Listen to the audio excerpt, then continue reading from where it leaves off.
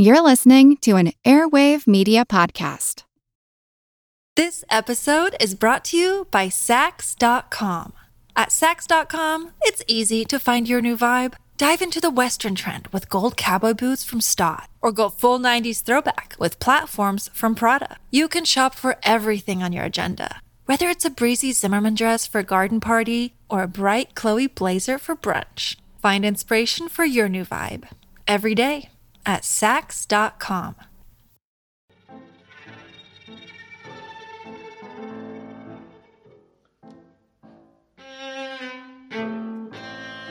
In 2013, Canadian artist Jillian Genzer started to feel sick, and for 2 years, not one doctor could determine why. Headaches, agitation, and vomiting gave way to hearing loss and memory issues. Finally, Genzer was diagnosed with heavy metal poisoning, but she didn't sculpt or work with metal. She worked with seashells. My name's Moxie, and this is your Brain on Facts. Art is beauty. Art is life. Art is what breathes magic into the mundane. I mean, we've all seen that bumper sticker that says, "Without art, the earth is eh." But what that pithy bit of sticky-backed vinyl doesn't tell you is that art is absolutely fraught with danger. And sometimes, art can be death as well as life. How did we arrive on such a cheerful topic today? It was voted on by our supporters at patreon.com/yourbrainonfacts. Though you can't blame them because it was a multiple-choice quiz. I'm the one that put the suggestion in there. We opened with a sculptor, so let's start there. It's also, to me, the most obvious kind of dangerous art. And I like to get the obvious stuff out of the way so we can get to that sweet, sweet obscura. If you've ever flown into Denver Airport, perhaps to investigate for yourself the truly boggling number of conspiracy theories around it, you'd be hard-pressed to miss the 32-foot, 9.7-meter tall, blue fiberglass horse sculpture, complete with glowing red eyes. Love it or hate it, and many people do, the statue officially called the Mustang, but colloquially known as Blucifer, is eye-catching and life-ending. The man behind this now iconic piece was Luis Jimenez, who grew up working in his father's neon sign shop, and Blucifer's glowing red eyes are a hat tip to his father. He wanted a piece that felt more blue-collar and less artsy when he was commissioned to make a sculpture for the airport. His specific inspiration came from waking in the middle of the night to a noise in his living room, only to discover his blue Appaloosa horse had somehow gotten into the house. Blucifer is significantly more blue than an actual blue Appaloosa. That was a nod to the art of Jimenez's Latin American forebears. The enormous sculpture is made up of 3 sections: the head, the torso, and the hindquarter, in total weighing over 4.5 tons. The 65-year-old Jimenez had just declared the head to be complete when a section being moved from his studio came loose and pinned him against a steel support, severing an artery in his leg, leading to fatal exsanguination. The sculpture had to be completed by Jimenez's family, friends, and professional lowrider and race car painters Richard Lovato and Camila Nunez. I and we should stop calling the Mustang Blucifer, by the way. Jimenez's widow and executor of his estate, Susan, keeps an understandably close eye and firm hand on how the Mustang is used, refusing almost all requests to license the image, so to try to gain some control on her husband's legacy. Okay, sculpture is inherently dangerous. Maybe we should stick to something safer like painting. Come on, we're a good 4 minutes into this episode. You know that's a fake out. I could never get anything past you.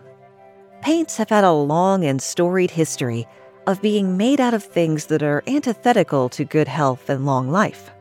Ancient Romans and medieval monks alike used cinnabar for its rich red color, never knowing the dangers of preparing and working with what is actually mercury ore. Similar problem with its replacement, vermilion, which can combine with elements in the air to form mercury chloride. It's any wonder the moniker Mad Monk was still available by the time Rasputin came along. Even the cadmium red that you can buy today is not without concern, as authorities in Sweden want to see it banned for contaminating the water supply from artists washing their brushes. Fellow lovers of the macabre side of history will probably know about Scheele's green, an extremely popular dye used in everything from wallpaper and dress fabric to toys and even food. Unfortunately for everyone caught up in this early 19th century fad, it got its vibrant color from an arsenic compound. There are adherents to the theory that Scheele's green wallpaper is what killed Napoleon Bonaparte in his exile home on the island of St. Helena. As the wallpaper molded from humidity, it released arsenic into the air. The more time Boney spent in bed, the sicker he got, and the more time he subsequently spent in bed. Lather, rinse, repeat until you have one dead emperor. The grandpappy of all paint problems is plum bum, aka lead, and when I go into editing and look at that sound wave, we'll know whether or not I've cured my pea-popping problem. If you've purchased a house, at least in the U.S., built before 1970 whatever, you've gotten a written warning about the possibility of lead-based paint.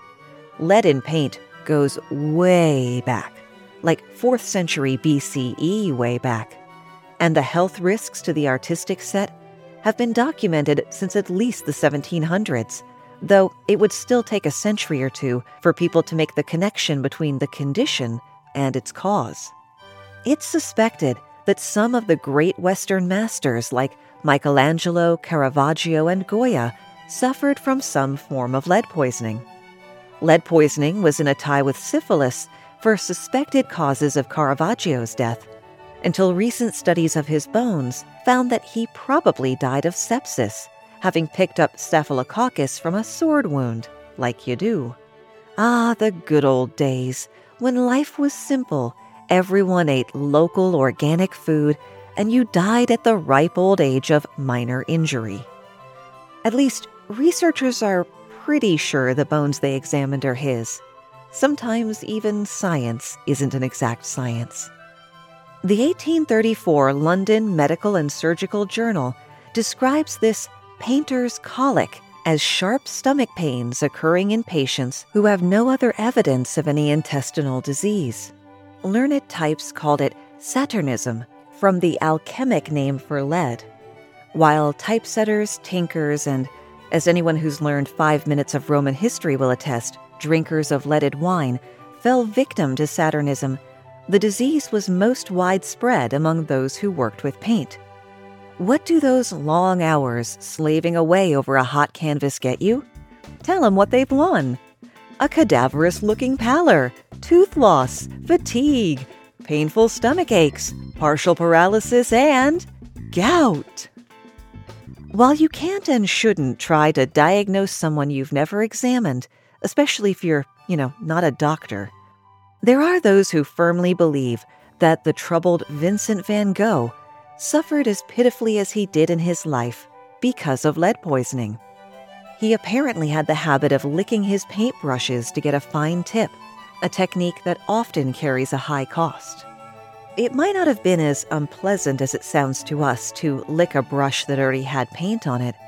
Lead has a sweet taste, hence its use with wine.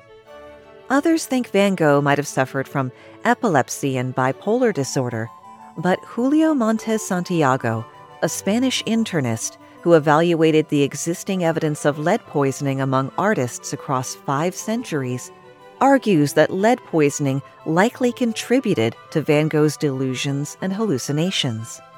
Meanwhile, other scholars have disputed the lead poisoning hypothesis, arguing that the root of Van Gogh's distress was porphyria, malnutrition, absinthe abuse, or some combination thereof. The best evidence for lead poisoning among artists comes from a relatively recent case. that of the 20th century Brazilian painter Candido Portinari, creator of massive painted murals. Portinari used paints similar to those used by Van Gogh and was diagnosed with Saturnism after bleeding in his stomach put him in the hospital in 1954. His doctors strongly urged him to change to safer modern paint, but he dramatically complained, "They forbid me to live." He did try other media in his defense, but ultimately returned to his old paint, dying 8 years later. You might think flat out telling someone, "That thing you make art with is literally killing you," would have some effect on their behavior, but if you do think that, you don't know human beings very well. We want what we want when we want it. Combine that with how the slightest taste of success drives us headlong down our chosen path, and you have conditions ripe for disaster. Don't think dangers are confined to visual arts today. Dance can be deadly too. Problem 1. The nature of dance costumes in general and ballet costumes specifically. They're meant to be flowy and ephemeral, often meant to evoke a sense of otherworldliness, and therein lies the problem. If you imagine a sheet of newspaper and a hunk of wood, essentially chemically they are the same, but one will catch light way more quickly than the other, says Martin Bride, a professor of textiles, fashion merchandising, and design at the University of Rhode Island. So if you have a very flimsy, flowing something that mixes well with air, it will burn quite readily. Problem 2. The specific fabrics that were popular when spontaneous dancer combustion was an issue. Bobinette, cotton muslin, gauze, tarlatan.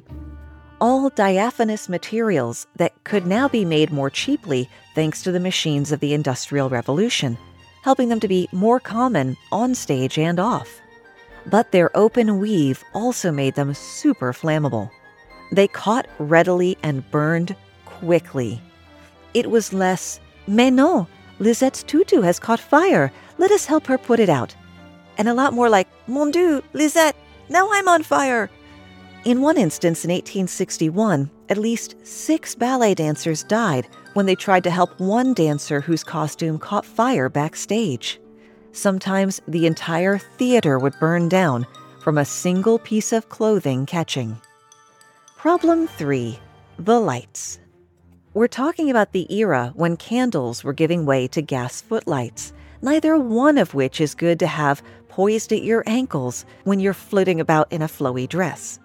Bonus fact, the term "to-gaslight" may seem like it came out of nowhere 5 years ago, but it actually dates back to a play in 1938 called Gaslight, in which a husband messes with the lights in the house and tells his wife she's seeing things when she complains. This episode is brought to you by Saks.com. At Saks.com, it's easy to find your new vibe. Dive into the Western trend with gold cowboy boots from Stott, or go full 90s throwback with platforms from Prada. You can shop for everything on your agenda, whether it's a breezy Zimmermann dress for a garden party or a bright Chloe blazer for brunch. Find inspiration for your new vibe every day at Saks.com. Look, Bumble knows you're exhausted by dating. All the, "must not take yourself too seriously," and 6'1" since that matters, and what do I even say other than, "hey"? Well, that's why they're introducing an all-new Bumble, with exciting features to make compatibility easier, starting the chat better, and dating safer. They've changed, so you don't have to. Download the new Bumble now. Perhaps the most famous case of this tragic accident was Emma Livry, who made her Paris opera debut in 1858 at age 16. She was a prodigy and immediately rose to great fame. In 1859, imperial decree demanded that all sets and costumes be flame-proofed with the best method available, carteronizing, treating the fabric with flame-retardant chemicals. This would make them relatively safe. But the ballerinas refused to use it. Many refused to perform in costumes or tutus that had been treated, as the process left the fabric dingy-looking and stiffer. "I insist, sir, on dancing at all first performances of the ballet in my ordinary ballet skirt," Livry wrote to the Paris Opera's director in 1860 in a formal declaration of independence. This wasn't a point she'd be able to argue for too much longer. Persons of a delicate constitution may wish to hit their jump forward button once. On November 15, 1862, Livry fluffed her skirts too close to a gas lamp and was instantly engulfed in flames. Another dancer and a nearby fireman tried to save her as she ran frantically around, but by the time they smothered the flames with a blanket, she'd suffered burns to 40% of her body. The heat was so intense that her corset fused into her flesh. She would die of sepsis while recovering. Many dance scholars pinpoint Livry's death as the end of France's dominant role in ballet, but it also inspired better safety measures, new designs for the gas lamps, the invention of flame-retardant gauze, and wet blankets in the wings, just in case. It wasn't only dancers whose lives were fraught with flames. The fashions and materials of the time put all women of middling and higher socioeconomic status in extraordinary danger. In 1860, the British medical journal The Lancet estimated that 3,000 British women had died by fire in a single year. It wasn't just the fabric, but the shape of the dress that caused women's clothing to erupt in flames. The popular silhouette of the 1850s was the giant bell shape, sort of ball gown kind of thing. To get that voluminous shape, women used a cage crinoline, a contraption made of hoops attached with tape and fastened around the waist. The crinoline allowed women to shed the layers of petticoats they used to wear to get that shape, creating some freedom of movement for their legs, as well as creating a boundary around them with the big skirt, letting them take up more space in the world. Unfortunately, this full skirt and the air underneath it created a funnel for fire, essentially a chimney, with you standing in the middle of it. This is a really bad place for a break, but it's also the middle of the script. So let's just roll with it. I've done more with less. Thanks to everyone who helped with #MoxieMillion.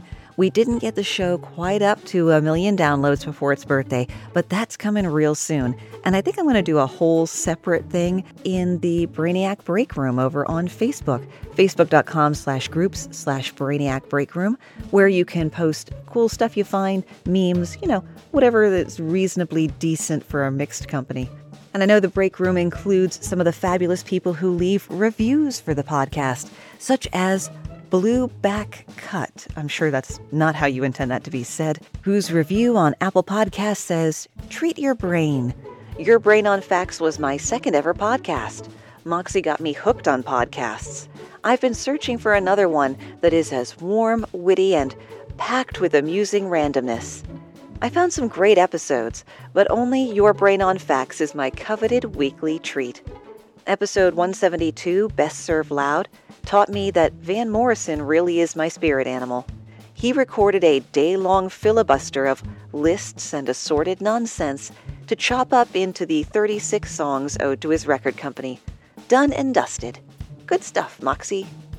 Thank you, Blueback Cat. I do love hearing people's favorite facts, like what really stuck out in their mind or burrowed into their brain so deep they can't get rid of it. And if a consensus were ever to develop around a favorite fact, then I could do more merch based on it, like the Ask Me About the Maggot Cheese t-shirt, which you can get from yourbrainonfacts.com/merch. Lon Chaney, the first real horror movie star, was known as the Man of 1,000 Faces, and he earned it. He was a pioneer in movie makeup and in behind-the-scenes suffering. For Chaney, the art of acting was the art of continuous transformation, from pirate to Chinese shipwreck survivor, Russian Revolution peasant to circus clown, crusty railroad engineer to bell tower hunchback. People used to joke, "Don't step on that spider, it might be Lon Chaney." In his efforts to bring his characters to screen with the greatest realism, Chaney employed painful techniques to obscure and distort his physical features, like a special harness to keep his legs bound tightly behind him to play a double amputee in The Penalty, which caused broken blood vessels. His Quasimodo costume didn't include the 70 or 90-pound rubber hump of the urban legend, just a 20-pound hump made of plaster that he still had to carry on one shoulder all day. But the role did cause permanent partial vision loss in one eye due to the putty and adhesive tape.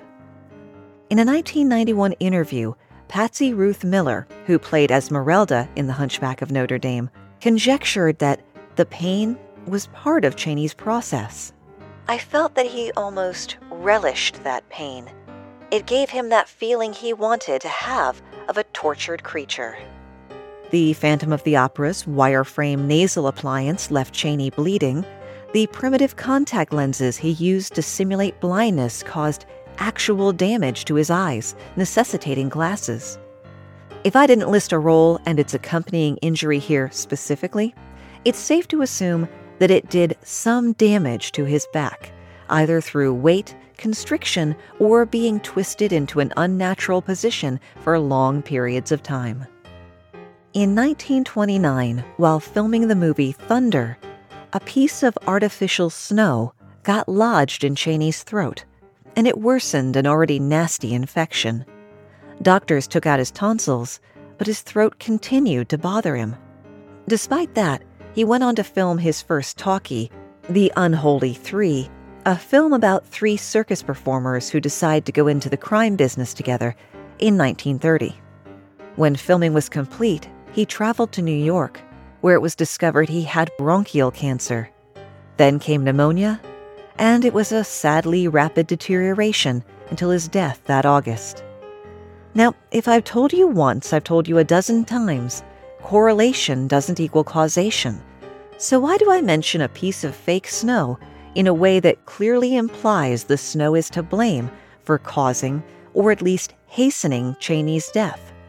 Because while that fake snow could have been cotton, feathers, paper, gypsum, or even instant potato flakes, right up until the end of the 1950s, Hollywood's favorite fake snow was asbestos.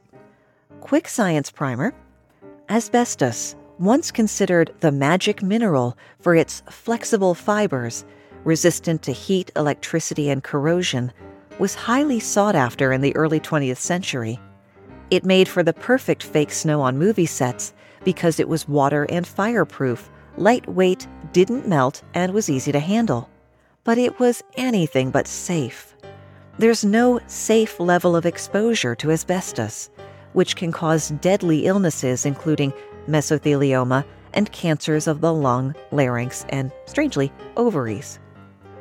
In order to create winter scenes in many old Hollywood movies, filmmakers used pure white asbestos fibers to replicate the look of snow. Asbestos is most dangerous when it can be inhaled, which becomes extremely likely when you're dropping it from the rafters on people or blowing it around with industrial fans. The use of asbestos was actually a suggestion from, and I promise you'll never guess before I say it, the LA Fire Department, as an alternative to the inherently flammable cotton being used at the time. The asbestos snow had brand names like White Magic, Snowdrift, and Pure White. And yes, it absolutely was used in The Wizard of Oz, though ironically, that probably wouldn't make the top 10 of bad things that happened to that cast, or even just to Judy Garland. If I was to tell you about how the studio executives treated her, it'd break your little heart. The biggest name you'd probably recognize who died from asbestos-related lung disease was the king of cool, Steve McQueen. He was diagnosed in 1979 and died in 1980, fully sure in his heart that stage insulation and the stunt clothing he often wore, made of asbestos fibers, were responsible for his illness. Now, I could easily do an entire episode on accidental deaths on movie sets. I was a hormone-ravaged teenager when Brandon Lee died tragically on the set of The Crow, after all. And I've wondered ever since if anyone would have seen it or would remember it if it had gone off without a hitch. And while sudden death could fit the brief today, and you can read about several in the Your Brain on Facts book chapter, Lights, Curses, Action, I prefer the slow burn, the delayed prestige. There are a lot of factors to consider when you're making a movie, and choosing the right location to shoot a film is a pivotal decision. You have to take into account things like lighting, availability of utilities, proximity to noisy things like airports. What you should not have to consider is the radiation level of the area, but you also shouldn't ignore that either. The producers of 1956's The Conqueror chose an area of Utah desert 100 miles away from the Nevada test site. They also chose to cast John Wayne as Genghis Khan. And yes, it is pronounced Genghis and not Genghis. So, their judgment is already really suspect. Throughout the 1950s, approximately 100 nuclear bombs of varying intensities were detonated at the Nevada test site. The mushroom clouds could reach 10,000 feet in the air. Desert winds would carry radioactive particles all the way to Utah. The area in which The Conqueror was filmed was likely blanketed in this dust.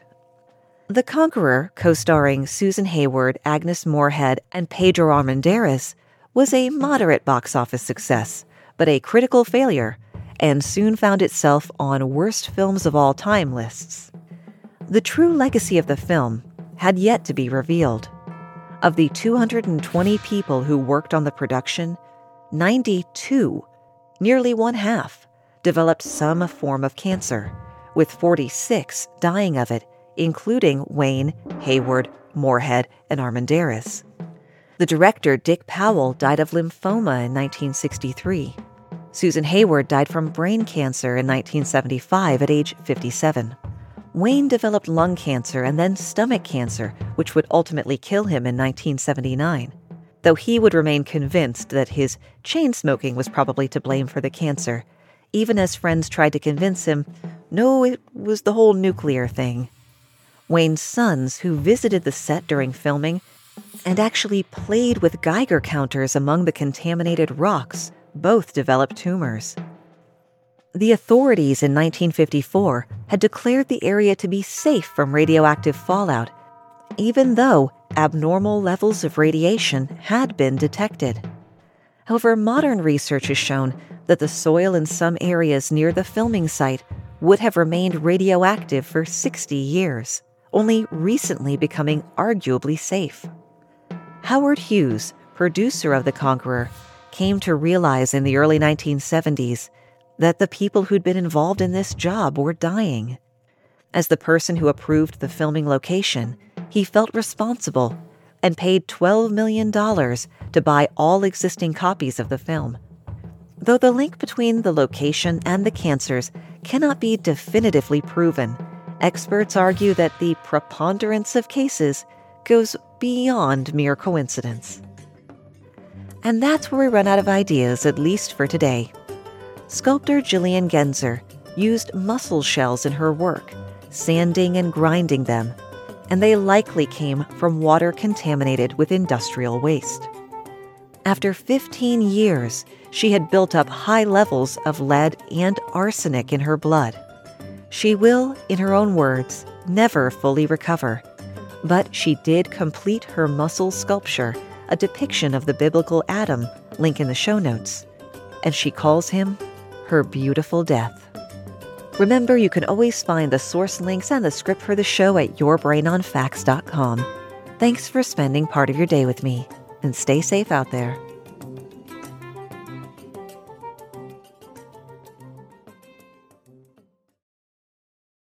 As a longtime foreign correspondent, I've worked in lots of places, but nowhere as important to the world as China. I'm Jane Perlez, former Beijing bureau chief for the New York Times. Join me on my new podcast, Face Off, U.S. versus China. where I'll take you behind the scenes in the tumultuous U.S.-China relationship. Find Face Off wherever you get your podcasts.